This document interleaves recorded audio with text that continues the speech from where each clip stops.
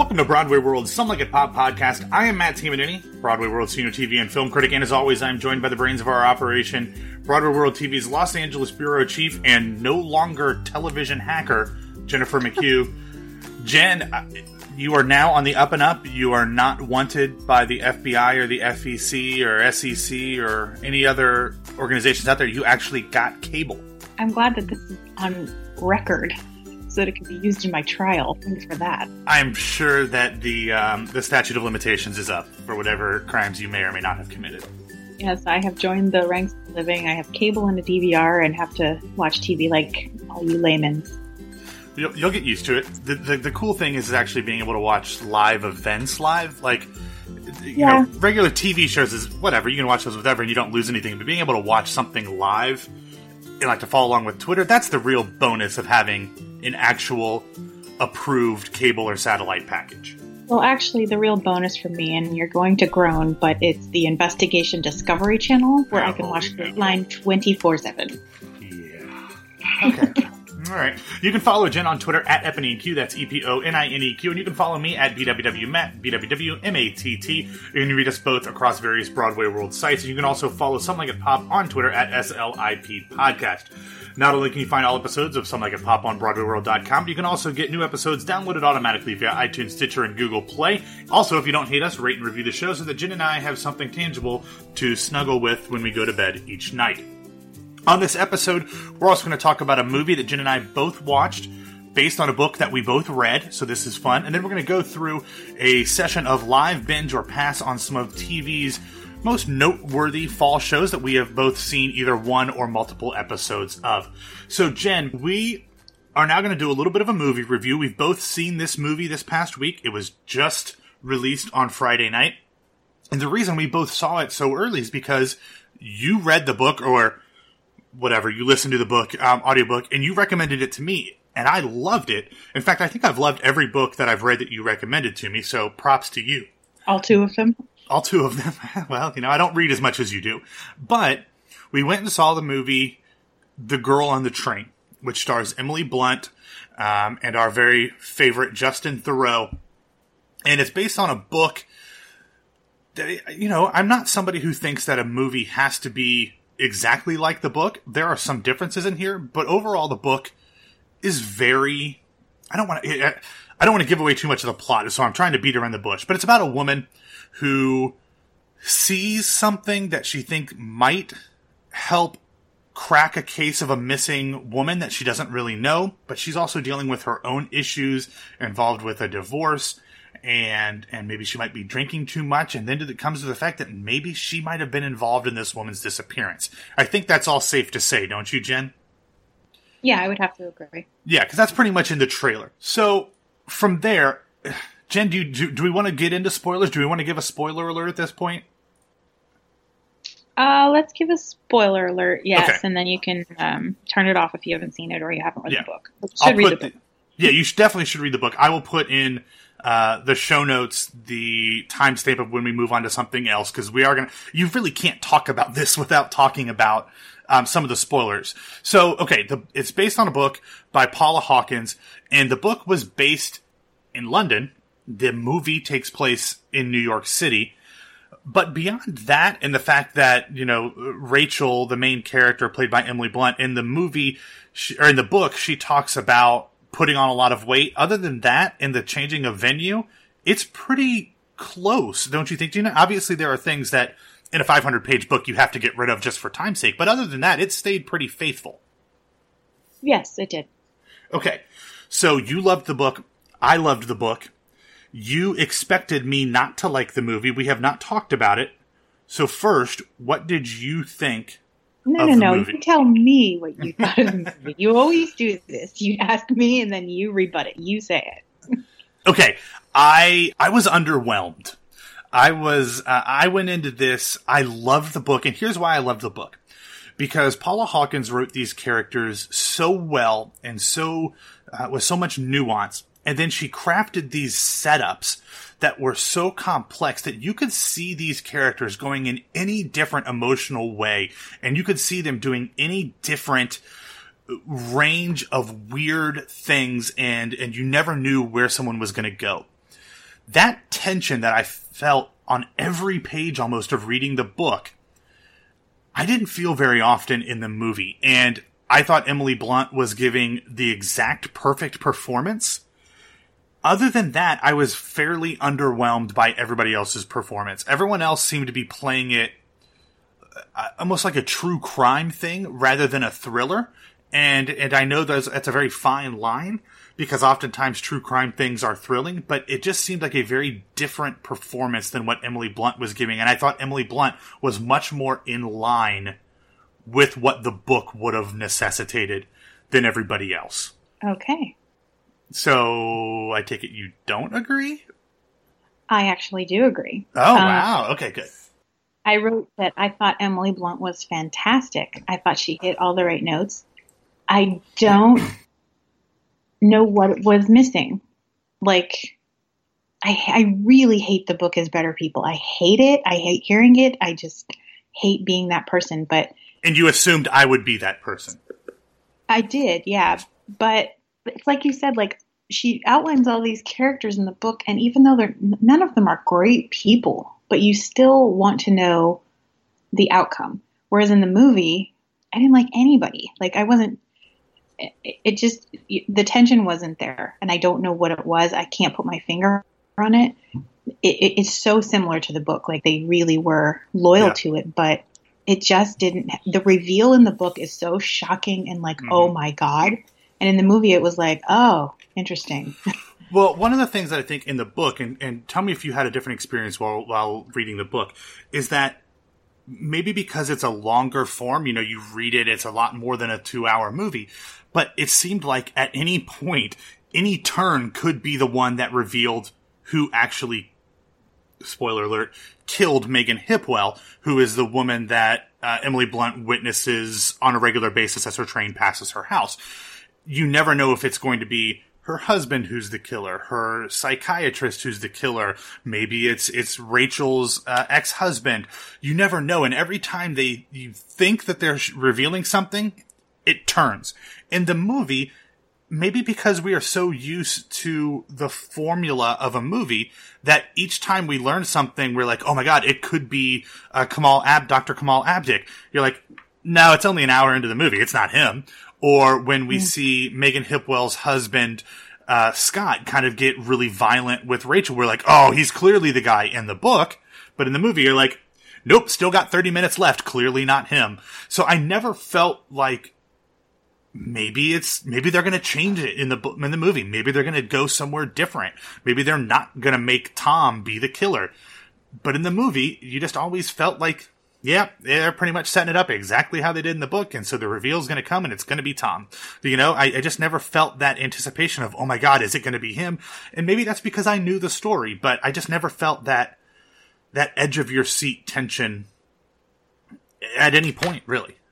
Yeah, and I'll be interested to hear what people who haven't read the book think of it. Maybe it's a different experience, but maybe having the knowledge going into it, I know for a fact that I was more psychoanalyzing the murderers' movements and, their, you know what I mean? Yeah. But more closely, whereas in the book, I was doing that to everybody because I didn't know. Right. So maybe that does come into it. Yeah. And in the book, there were people who, for a long time in the book, or at different times in the book, I thought that, this is going to get complicated, Rachel's ex-husband's new wife, Anna, I thought she might have been the killer. That never really comes up in the movie. I thought there could have been something else with maybe one of the detectives involved, who was played by Allison Janney in the film. In the book, I thought, man, she's acting really odd. Like, I wonder if there's some backstory there. And so you never really have that tension in the movie. And the film has a great cast, though. Like, it's really interesting. It has a really great supporting cast. We mentioned Emily Blunt as Rachel, who is the I don't want to say narrator because there's multiple people who you see the perspective from in this movie, but she's the main character. Her ex-husband is played by Justin Theroux, who we've both gushed about for this entire time we've been doing this show. His new wife is played by Rebecca Ferguson, who I have to admit I don't know anything about.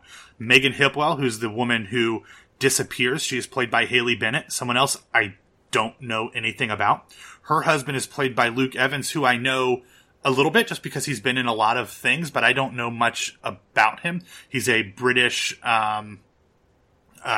He was a theater guy as well, done some of the Fast and Furious movies, but he was in the Hobbit, one of the Hobbit movies. I don't really know much about him, but I recognize him. He is playing Gaston in the Beauty and the Beast movie that's coming out in the spring, so I kind of recognized him.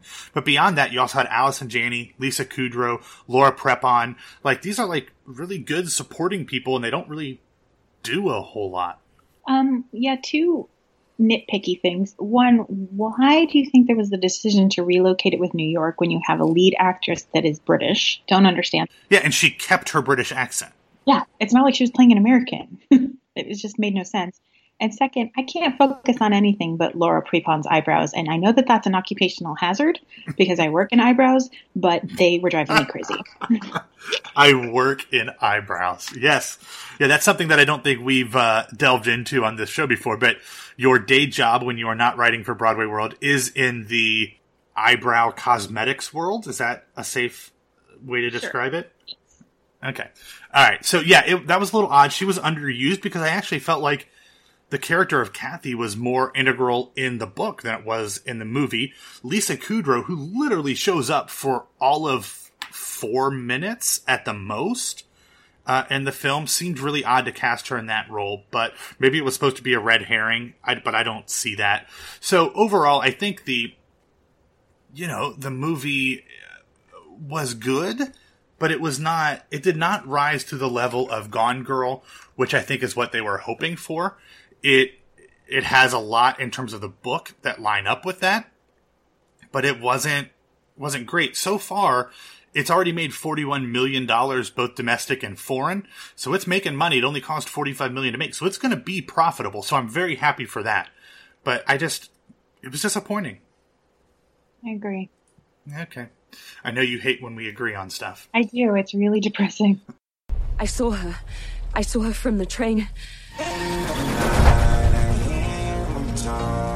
She was with this man. Just for a second.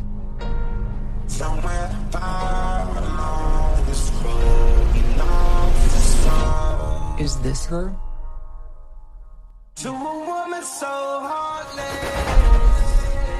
Can you tell me where you were Friday night? Okay, we're going to play a game of Live Binge or Pass, looking at some of the new television shows this fall season. How this works is live means you have to watch it live. You can't wait a single minute to find out what happens on the show. Binge is, you don't have to watch it live. Maybe you'll let 2 or 3 weeks go by and watch them all in a row. Or Pass means that, I've watched an episode or two, and I'm going to let this go and not keep up with it. Jen, depending on what show we're talking about, generally, for most of them, you and I have both seen at least one episode. Some you've watched multiple ones. Some I've watched multiple ones of. There are a few that one of us have not caught up on, but the other one has. So we'll kind of go through each and kind of explain where we're at. But the first one we're going to talk about is Westworld, HBO's new sci-fi drama, which we have talked about before. We previewed before. It is a Western sci-fi from the mind of Michael Crichton that is executive produced in part by J.J. Abrams, who we both love and adore. It has a veritable who's who cast, including Evan Rachel Wood, who honestly I did not recognize. I thought she was Ali Larter for a while. Thandie Newton, Tony Award winner Jeffrey Wright, James Marsden, the other Hemsworth that I think they grew in the labs at Westworld, Luke Hemsworth. We also had Ed Harris and Sir Anthony Hopkins, amongst other people. Basically what it is Westworld is a theme park for really super, super rich people.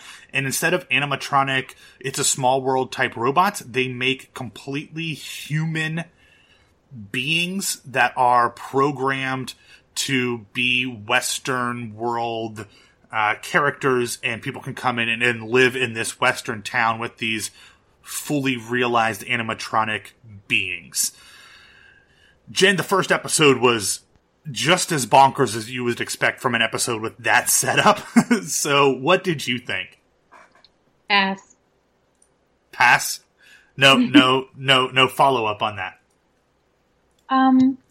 everything you just described makes me think it's going to be this amazing show, and I feel like it's trying to pick up where Firefly left off, where it's like this sci-fi western. Ooh, it's a new genre, and we're gonna make it cool.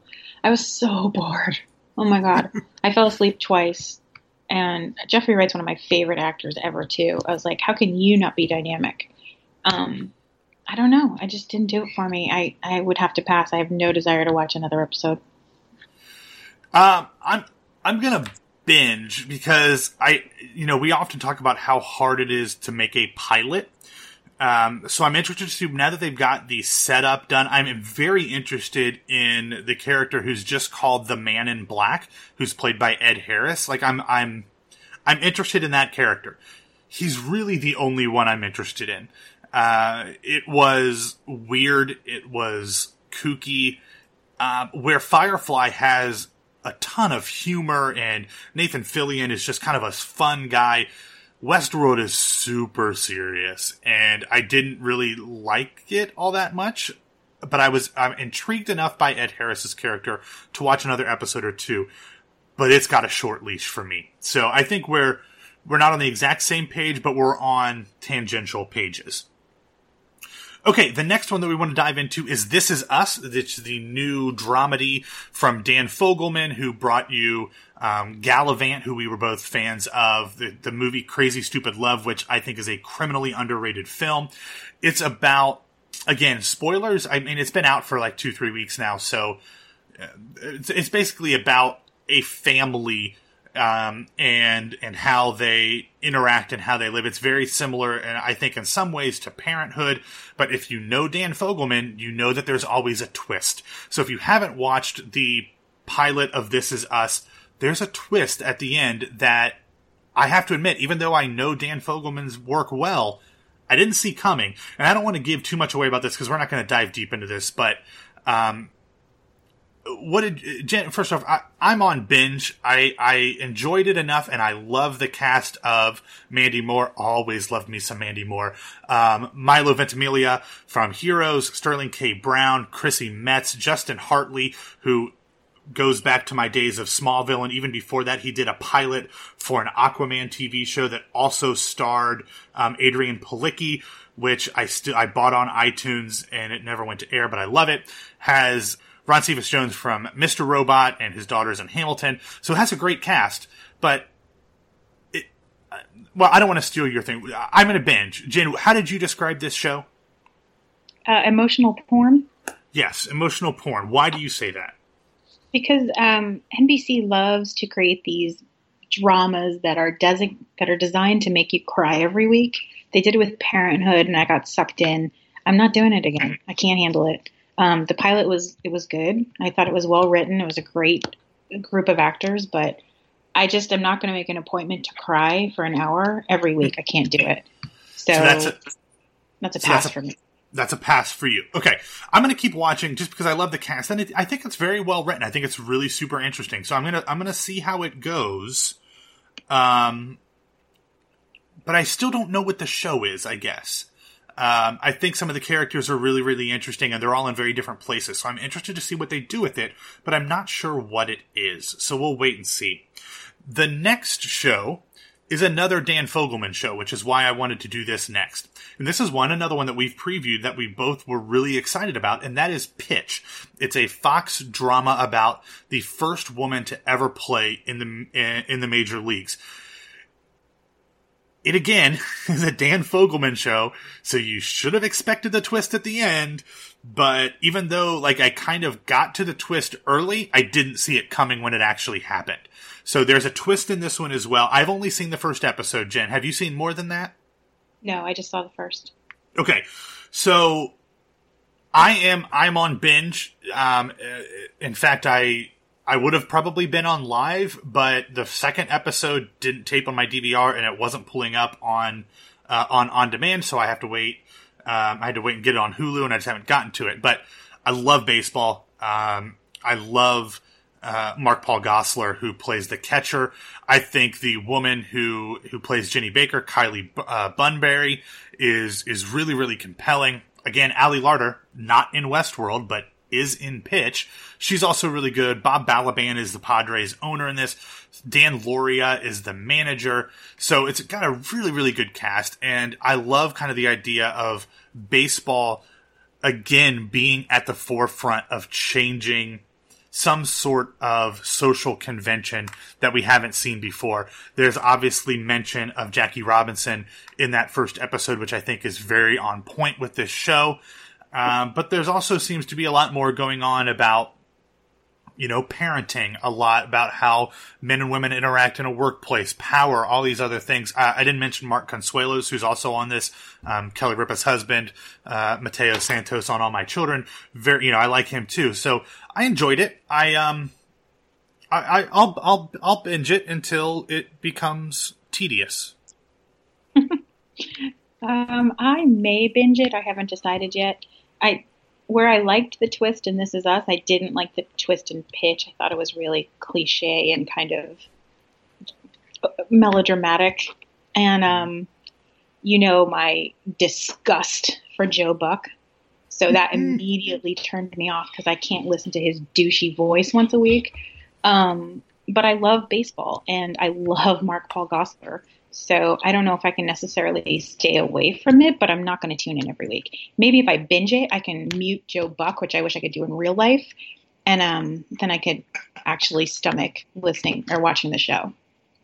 Yeah, for those of you that aren't baseball fans, Joe Buck is Fox's play-by-play analyst for baseball, as well as their main lead play-by-play analyst for football. He is the son of the great Jack Buck, who gave the legendary call from the Dodgers 1988 Kirk Gibson home run. Was it 88? I think it was 88. I don't believe what I just saw. So a legendary guy who a lot of people think only got his job because of nepotism. I personally am a fan of Joe Buck. Jen is not, and I'm pretty much on the incredibly small minority on this. But yeah, so I enjoyed it. Picture an actual douchebag with a mouth, and that's Joe Buck. So basically, if you saw Sausage Party, which actually does have a talking douchebag in it, there you go. Yeah, so I'm gonna binge it. I enjoyed it. Put a pin in this twist, Jen, because we're gonna talk about this twist a little bit later. Okay, the next show that we are going to talk about is a CW show that on our last episode, Jen, you mentioned, and that is the new, I don't know, I think it's a comedy drama that fits very well in the scope of Crazy Ex-Girlfriend and Jane the Virgin, called No Tomorrow. It stars Tori Anderson as a woman named Evie. It stars Joshua Sassy, speaking of Gallivant, who played Gallivant. He plays a character named Xavier, or just Xavier. It's Xavier with an X. And they meet. They have a really fun, flirtatious relationship. And then as they're starting to get closer, Xavier explains that he believes in 8 months the world is going to be struck by an asteroid and everyone is going to die. So he lives his life just doing whatever the hell he wants. He has a list of things he wants to do before he dies that he calls the Apocalypse, which I think is really funny. And he just kind of lives life however he wants. Evie is a very buttoned up, fairly conservative, by-the-book woman who their personalities don't mesh, but yet they have oodles and oodles of chemistry. So, Jen, where do you stand on No Tomorrow? Oh, definitely live. This is a Jen show to a T. His charm is off the charts. And I knew that from Gallivant, but this is a different role, but oh my God, I would watch him for days. It is just 100% delightful. It's not deep. It's not anything, Shakespearean, but I smiled the entire time and I will watch it live. Yeah, I'm with you on live on this one, actually. It was so fun and so charming. And you're right, Joshua Sassy takes the smoldering, fun charm up a level from Gallivant. But I gotta tell you, Tori Anderson, who plays Evie, she's not uncharming in her own right. Is she a newbie? I don't know. I don't recognize her. Great. She's had some shows that I am not familiar with. Maybe let's see here. Yeah, she's Canadian. So it looks like she's done some Canadian television that I'm unaware of. She did apparently do a guest spot on True Calling, which means I've seen her before. And the pilot. She was in the pilot of True Calling, which was one of my favorite Gone Before Its Time shows. But it was great. I mean, it was just so much fun. I love these shows that have just these characters that are so obviously perfect for each other, but they're in no way perfect for each other. You know, it's just like so many times when we see movies and stuff, it's cut and paste. Okay, we know who's going to be together, and the only reason they're together is because they're the leads of the show. Evie and Xavier are so perfect for each other because those are people in real life who are perfect for each other. Not the actors, but the characters. There's just this natural puzzle piece fit between their worldviews that it just seems so right. Like, I root for them. They make me smile. Their interactions, where they disagree and where he's really excited and she's not, and vice versa. It just seems so real, and it is really engaging and really delightful, as you said. And it's got a really great supporting cast. Amy Peets. Yeah, plays her boss, right? Yeah, it's nice to see her again. Tell me, is she an Office person, I think? I knew her from Caroline in the City. That was a throwback. Oh, yeah. That's right. She was also on The Office. She played Donna on The Office. But yeah, Caroline in the City, that's right. She was Caroline's best friend. Her dad is played by Ted McGinley, which is awesome. Oh, yeah. So he comes on screen and I'm like, oh, he looks really familiar. And then I looked it up. I didn't recognize him at all. But boy, is it nice to see him again. Yeah, from Married with Children and Hope and Faith. He was a West Wing guy a little bit too. Sports Night as well. So yeah, it was great to see him. I don't know who this person is, but Evie's sister is also really good on that too. Her name is Kelly Stables, and she's done some things that I don't really know much about. She was on Greek and she was on 2.5 Men, which I didn't watch, but yeah, so this is total thumbs up for No Tomorrow. And I gotta be honest with you, I know these are kind of not the most dramatically deep shows, but the CW is killing it lately. They really are. I mean, they really have come into their own. They know what they're good at, they know what their audience is, and they're really catering to that. Agreed. Okay, so now move on to one that is not dissimilar from No Tomorrow, and that is The Good Place, which we've talked about, starring Kristen Bell and Ted Danson, where Kristen Bell is sent to heaven, or the heaven equivalent good place, even though she doesn't deserve to be. And once figuring out that she doesn't deserve to be there, her presence impacts everybody else when nobody really understands why. So she happened to be assigned to her soulmate, Chidi, who is actually a professor of ethics. So they are trying to get her to be, they're trying to teach her how to be worthy of being in the good place.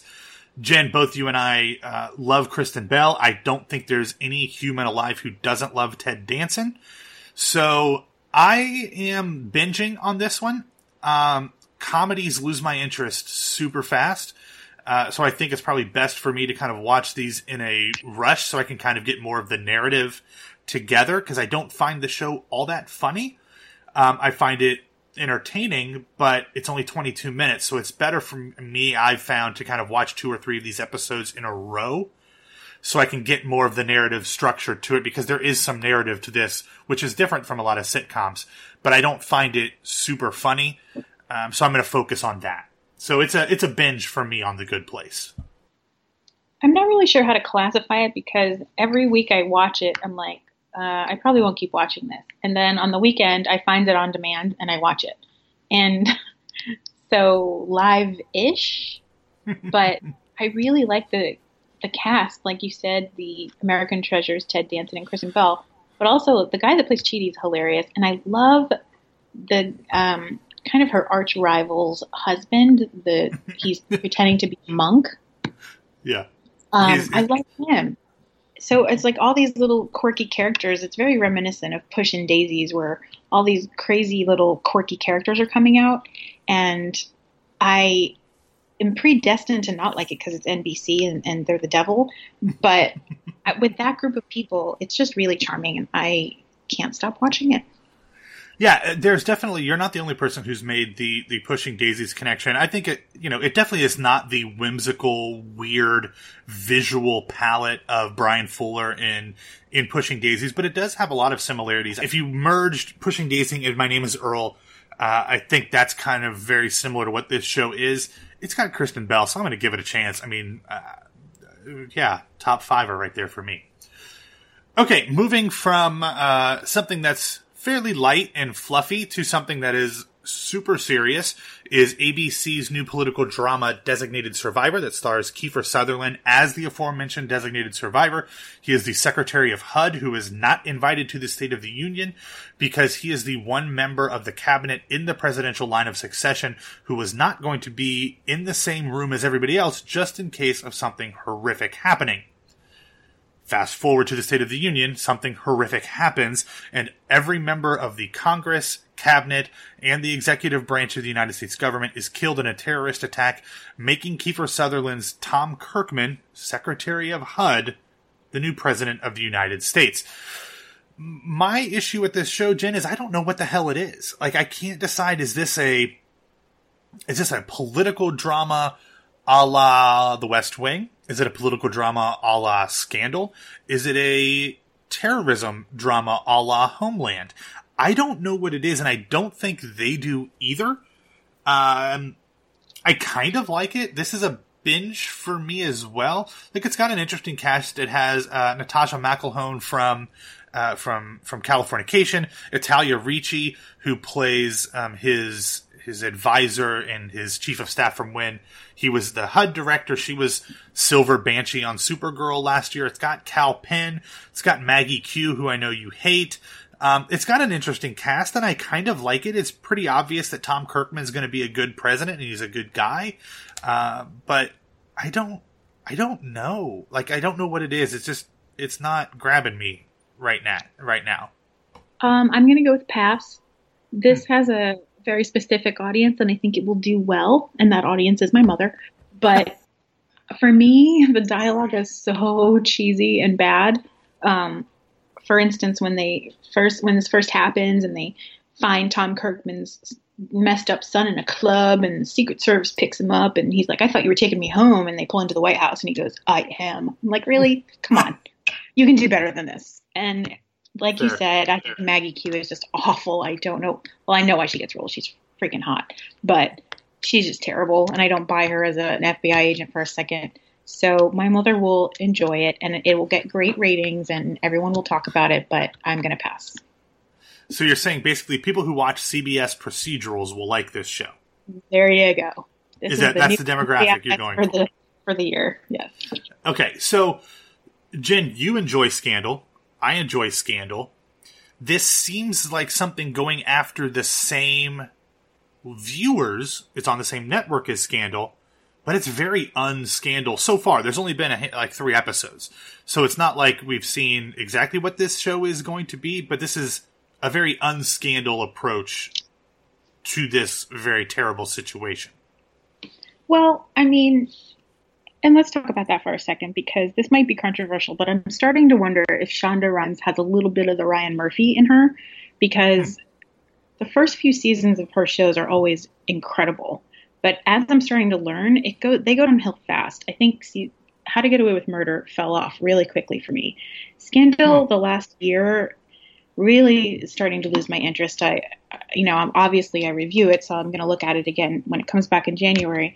Grey's Anatomy lost me after season 3. So I hope that that's not the case, because I think that she has great casts and great ideas, and Scandal is a really interesting concept. But I don't think this show is like Scandal at all. I feel like it's more, I think they're going for the people who missed 24 audience, and not just because of Kiefer, but because of that high tension thriller and politics, and there's so many behind the scenes things happening to prevent terrorism that we don't even know about. Like, they're preying on fears and, very topical issues of the day. But even though it both takes place in Washington and has to deal with scandals per se, I don't feel like that's the same audience. Like you said before, I think it's more the NCIS, CSI people, the acronym people. See, I couldn't disagree more that this is going after 24's audience. I feel like this is going more after like Homeland, West Wing convergence, because there's not the case of the week like on the acronym shows on CBS. There's one overarching story, and Tom Kirkman's character, Kiefer Sutherland's character of Tom Kirkman, he is so idealized and not actually possible in the political world that he seems very Jed Bartlett to me, just without the political experience and knowledge. So that's what I mean is like, I don't know what this is. Like, I should clarify, when I said that it's going after the same audience as Scandal, that's what I expected. Before I saw the show, I expected it to be going after that same audience. It's from the first 3 episodes, there's no shared DNA with Scandal other than the fact that it's in DC. So I'm just not sure what it is. And that bothers me because they don't seem to know what the show is either. So I'm going to binge at least for a while because I love TV shows about politics, but it's going to have to get better soon. Yeah, I would have to agree. I hope that, like I said, it's going to do well, regardless of what our opinions are. Yes, I believe it's already been picked up for a second season, or maybe it's been picked up for a full season. Another ABC show that's done well enough to get picked up for a full season is I guess, sitcom on ABC called Speechless. This one stars Minnie Driver as the take-charge mother of a family with a special needs son, and she does everything she can to make his life better, sometimes at the detriment of her 2 other children and her husband, played by John Ross Bowie, who is the guy with the really severe lisp from Big Bang Theory. Still has a lisp, not nearly severe. He plays her husband. Also stars Cedric Yarborough as her oldest son's new caretaker. He was on Reno 911, a really funny guy. And I think this show's really important because it actually casts an actor with cerebral palsy as a child with special needs. In the show, he is nonverbal, where the title Speechless comes from. In real life, he does speak, but he is wheelchair bound nonetheless. So I think it's really important to show this type of person and this family and give some exposure to it. But Jen, I gotta pass. I thought the pilot was interesting and funny-ish, but after that, I tried to watch the second and I was like, damn, this is boring and not humorous in the least. Yeah, I agree. Pilot was cute, important, great job, ABC. Pass. Yeah, I think it fits in the same vein of things like Modern Family and Blackish, where they're doing a great job of giving exposure and shining a light on people who are not seen on television. So I fully support that. It's just not funny, and unfortunately, that's what a sitcom should be. The com is comedy, and I just didn't get it that much, which is too bad because I think Minnie Driver is. I don't know why she's not a bigger star than she is. I mean, she's a fairly big star, but I'm surprised she's not bigger because she can do anything. Okay, another one that I think shines a light on some people and issues that we don't talk about very often is Marvel's Luke Cage, which just a few weeks ago debuted its first season on Netflix. Somehow, I have not seen a full episode yet. I'm halfway through the first episode. It's been a rough couple weeks here in Tamanini world. I've been fairly busy. But Jen, you've seen the first episode. I don't believe you've really watched all of these. You watched Jessica Jones, right? I watched Jessica Jones, yes. But you did not watch Daredevil? Correct. Either season? Correct. Okay. So you're not all in on all of these Netflix Marvel shows, but you're kind of picking and choosing. So why did you pick to watch a little Luke Cage? Because of Luke Cage. He's a beautiful, beautiful man. Mike Coulter. Yes, beautiful man. Well, because I unexpectedly enjoyed Jessica Jones. I literally got into it because I was sick one weekend and it had just started and my roommate started watching it and I got really into it. Also David Tennant, who I adore. So I thought I would try this. And this has more, I watched the first 2 episodes and this is more, and granted, I'm at the beginning, it seems like it's more about actual politics in Harlem instead of the supernatural, which I am wondering if that's going to play in at some point because it is Marvel Universe and, he is immortal. But in the first 2 episodes, it was literally all about political corruption.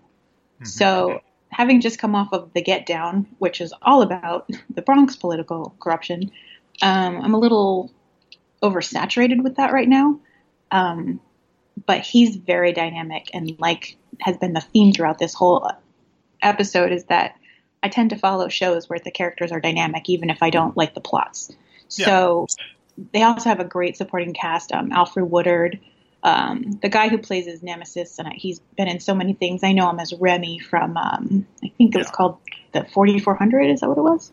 Or what was Remy from House of Cards? No, Remy's from House of Cards. Yeah, I was like, no, I don't remember. I never watched 4400, but yeah, he was Remy, still is Remy on House of Cards. He played Richard Tyler on the 4400. Yes, he is kind of his arch nemesis. I don't really know what his deal is yet, but it's a great supporting cast. And I mean, is there another option than to binge it because it's Netflix? No, that's why I didn't really ask that one. I don't think I don't have to sit down today and get through all of the episodes, but I probably will revisit it and get through the whole series and see at that point to form an opinion. Yeah, I'm very interested in this show. One, because I love Jessica Jones. As you know, that was one of my favorite shows of 2015 because I thought it was topical, it was compelling, and it discussed issues that we don't often discuss. And unfortunately, issues of consent and different forms of sexual assault are now, thanks to Billy Bush, back in the public consciousness. Where I look at Luke Cage, it does something completely different because all of these Marvel Netflix shows, even though they all overlap, they have characters in common, including Rosario Dawson, who returns as Claire Temple, the night nurse for Luke Cage. They're very much their own standalone things. Daredevil was very much kind of in this action kung fu kind of world. Jessica Jones was very much in this noir world. Luke Cage is kind of a blaxploitation film from the 70s. It has that vibe. So to me, what I think is really super interesting, and like I said, I've only gotten halfway through the episode, but I saw enough of Luke Cage from Jessica Jones. I think it's really kind of important that we have the lead character on a Marvel series who is a bulletproof black man. I don't know where they take that. Like you said, there's a lot of political things that go on in this season. Alfre Woodard character is a councilwoman in Harlem. This one's set in Harlem as opposed to Hell's Kitchen where the first 2 series were. But I think that's really interesting and really important to have a bulletproof black man on, it's not television, but on a major television series. So I'm all for it and I'm really excited to get through it. The one thing that I think is kind of weird is that Alfre Woodard appeared in the most recent Marvel movie, Captain America Civil War, as a different character. And at the time, Jen, I think we noted, wow, why the hell they'd spend so much money on Alfre Woodard to be a completely different, or to be such a small cameo character. So when I saw that she was going to be in Luke Cage, I thought, oh, okay, that makes sense. It was a tie-in there. Nope, she plays a completely different character. So I don't know if there will be a tie-in at some point, but I found that to be really interesting and really kind of odd because the Marvel Cinematic Universe seems to be so well planned and so well integrated throughout everything that they do that kind of weird continuity error strikes me as unusual. But yeah, now it makes even less sense. Yeah. Okay, one other show that I have watched a couple episodes of, but Jen hasn't gotten to yet. And it's one that I think we were both surprised that anybody liked, and that is the TV adaptation of Lethal Weapon.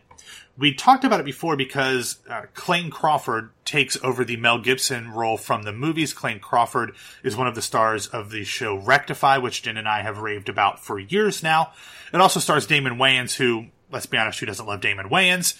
And it also stars Keisha Sharp. She plays Trish Murtaugh, who's Damon Wayans' character's wife. She also played Johnny Cochran's wife on O.J. Simpson. Jordana Brewster is in it as well. So it's a show that it's Lethal Weapon, but it's really funny. The characters are really interesting. Clay Crawford's character, Martin Riggs, same character as Mel Gibson, is really super deep and really super complex. He has a death wish. He has... I don't want to get too far into it, Jen, because there are some things revealed in this pilot that I think are... I don't want to spoil.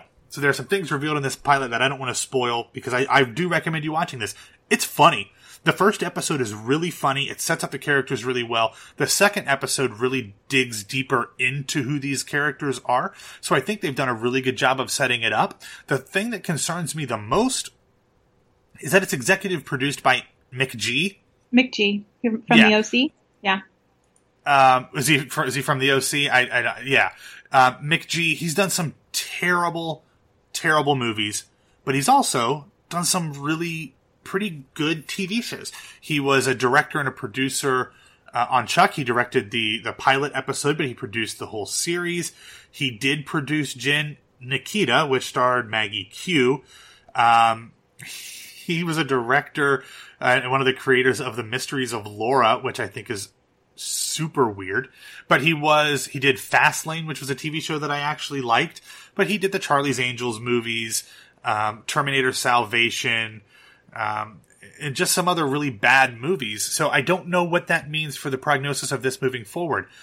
But I've really enjoyed it. I've been shocked at how much I enjoyed it. And I don't know if it's Damon Wayans and Clay Crawford are just super charismatic guys, but I'm gonna keep up with it. I think I'm gonna binge it. As you can see, I don't live watch a lot of these things, and I'm not hard passing on many.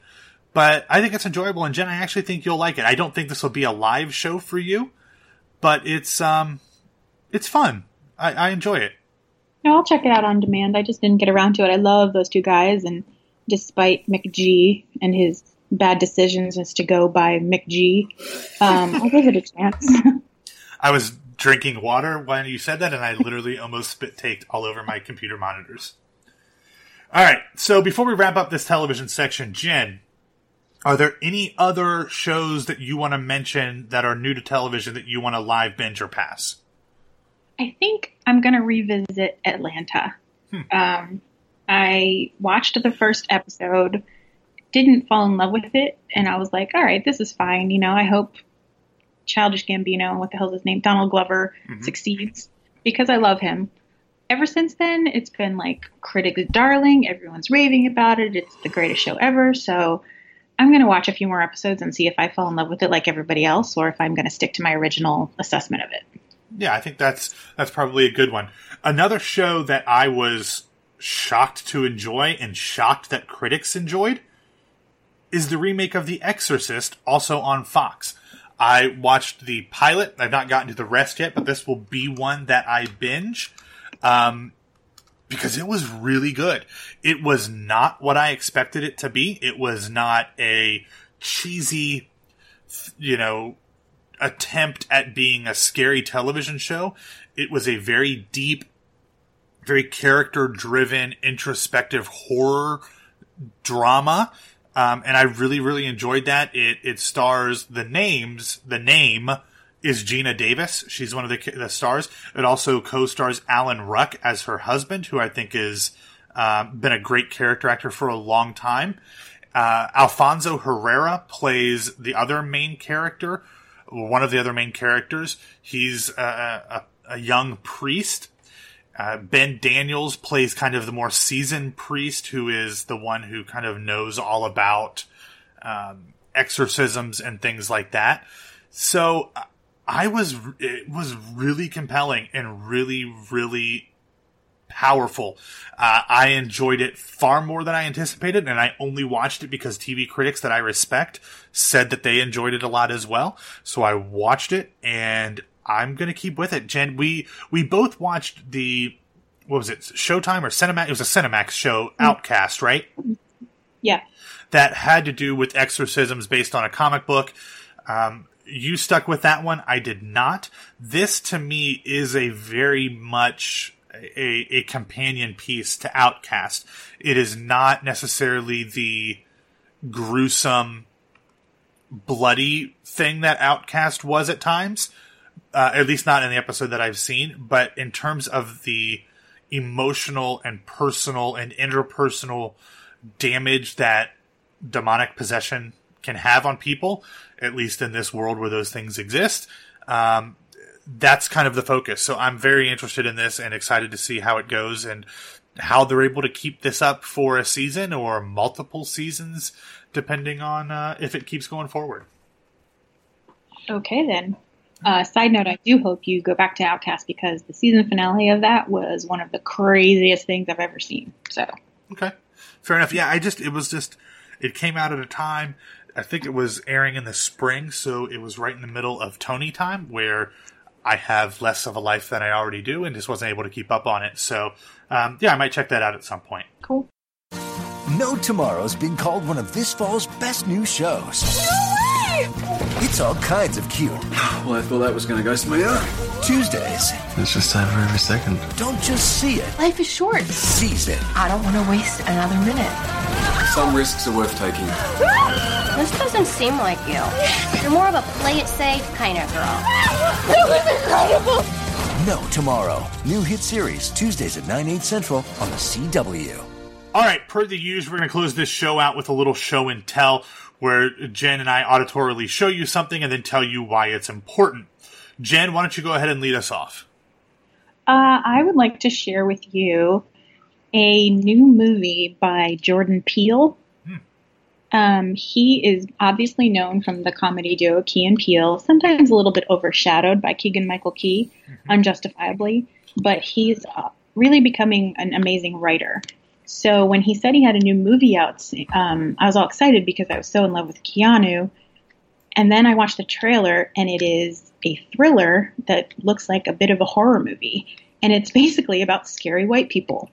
So the movie is entitled Get Out, and it is about a black man who's dating a white girl played by Brian Williams' daughter. What's her name? Allison. Yeah. And she's taking him home to meet her family, and they live in the South. So you can imagine. But the trailer is surprising because you hear from the mind of Jordan Peele, and you're like, cool, here we're going to laugh. Not funny. Very, very scary. Scary white people. So just check out the trailer for Get Out. Do they know I'm black? Should they? You might wanna, Mom and Dad, my black boyfriend will be coming up this weekend. I just don't want you to be shocked that he's a black man. So you guys coming up from the city? Yeah, we're just heading up for the weekend. Can I see your license, please? He wasn't driving. I didn't ask who was driving. I asked to see his ID. Call me Dean and you're hungry, my man. So how long has this been going on, this thing? So look, I go do my research. Apparently, a whole bunch of brothers been missing in this suburb. But it's cool. Bro, how you not scared of this, man? Good to see another brother around here. Chris was just telling me how he felt much more comfortable with my being here. Get out! Yo! If there's too many white people, I get nervous. No. No. No, no, no, no, no, no, no, no, no, no, no. A bomb is a terrible thing to waste. All right, well, I'll definitely check that one out. For my show and tell, Jen, I think if you put any thought into this and were able to remember 8 days ago, you would probably be able to guess what my show and tell is. Do you want to take a guess? 8 days ago, October 1st. No. Okay. Well, it is something that you texted me about or tweeted me about. Something that I already knew because I have a friend of mine named Lori Schmidt, who is a sports reporter in Columbus. She was at the Ohio State Rutgers game. Oh, yeah. And she sent me a message on Twitter that the best damn band in the land, the Ohio State Marching Band, was doing an ode to Broadway as their halftime show. And included were references to Wicked, to Hamilton, to The Lion King, to Spamalot, and more. And if you are familiar with previous halftime shows from Ohio State's marching band, you know that they are not exactly your traditional marching band shows. So this show included the band in the formation of a flying monkey. It had them recreating the Hamilton logo. It was very much not what you'd expect from a marching band, but that's why they're to Biddle, the best damn band in the land. So, in the show notes, we will have a link so you can watch the entire 10-minute show. And what's interesting about this, Jen, is if you notice, the Ohio Stadium seats over 107,000 people. And halftime at homecoming, almost nobody gets out of their seats because that's how much we love our marching band at Ohio State. That is true. I wish that were a trend that carried throughout the entire college football world, because a lot of people have no respect for the marching bands. But Ohio State, as much as I don't like the team, one of the best, if not the best in the world.